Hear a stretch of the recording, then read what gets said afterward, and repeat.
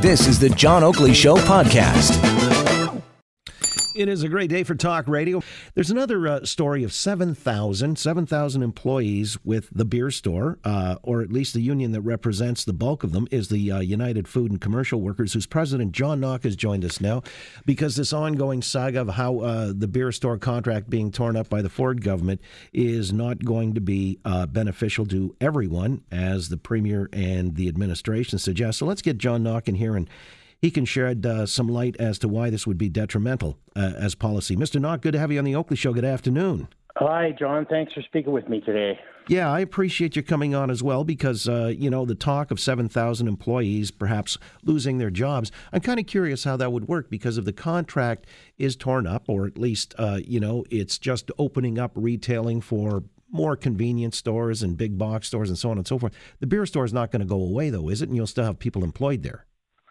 Well, the last 2 weeks have been chaotic for our members. They're worried about losing their jobs. Many have worked here for a decade or two. We really don't know where this is going. That's the problem. We know we do great work. We know our store is very efficient and well run, but we don't know why the Ford government wants to punish us. Well, do you see it as a direct attack on your members? Yeah, there's 7,000 jobs at stake here. They're well-paying, solid middle-class jobs that help build a strong economy.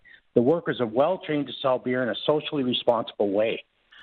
Well, are you saying that whole model couldn't be extended out? And this is why I ask. I mean, the beer store would still be functioning. For a lot of people, it would be the most convenient location, and they maybe like the setup and the way they're dealt with, as you say, by your professional members. So they'd still retain their jobs, wouldn't they? Well, the beer store system is a cost recovery system for the breweries. It's not a money making stores. So as soon as there's other places selling beer and they become costing them more than it's even worth to stay open, they'll probably most likely start closing some of them, and that will directly affect our members. How many? We don't know at this time. So in other words, you'd be a victim of competition. I wouldn't say that. I think it's efficiently and well run right now. I just think that who knows at this point how many corner stores, how many more grocers, how many people can sell beer? Can you sell it out of a tent on a corner? We don't know those answers yet. All right. Now, you talked, too, about these jobs not only being at stake, but also public safety, and it would also impact small communities. Let's start with the public safety. How do you mean public safety might be compromised? Well, we challenged 1 million people last year for either being underage or inebriated, and we've refused service to 75,000 people last year alone. Our members are proud and very diligent and well-trained at refusing people that shouldn't access this, I've heard it called a drug, but this alcohol, and therefore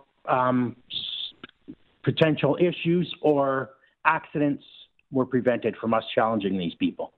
All right. Well, you could then say the same thing for a convenience store operator selling tobacco. They sell to minors. They run the risk of losing their license. They're not going to jeopardize that, so they'd be equally diligent, wouldn't they?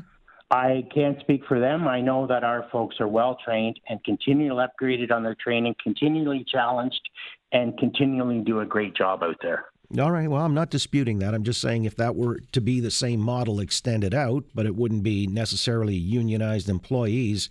So, in other words, this is more or less about protecting a fiefdom or protecting the jobs within the union.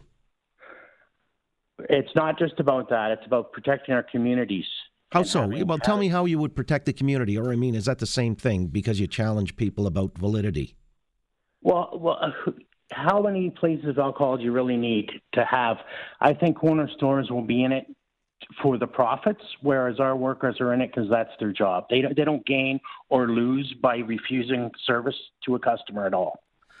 Yeah, one of the things that keeps surfacing in this conversation, the craft brewers feel that they're not well served by the current model, and they like more access to distributorship or, even their own kiosks set up and so on and so forth.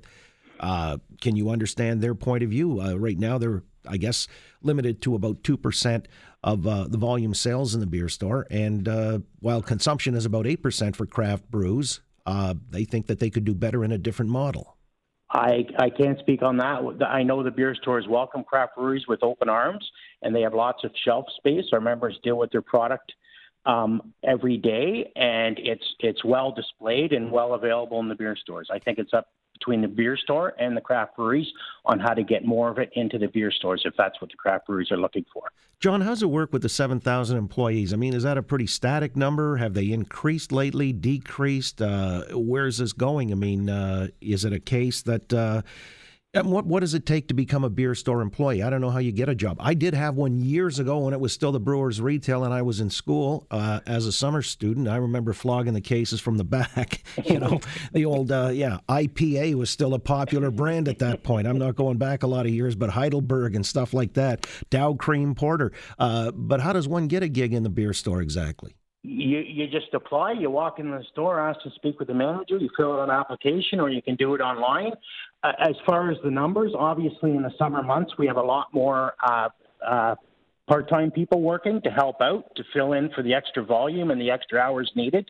Part-time people love it because they can basically select their availability. Like, I can only work Saturday for 4 hours.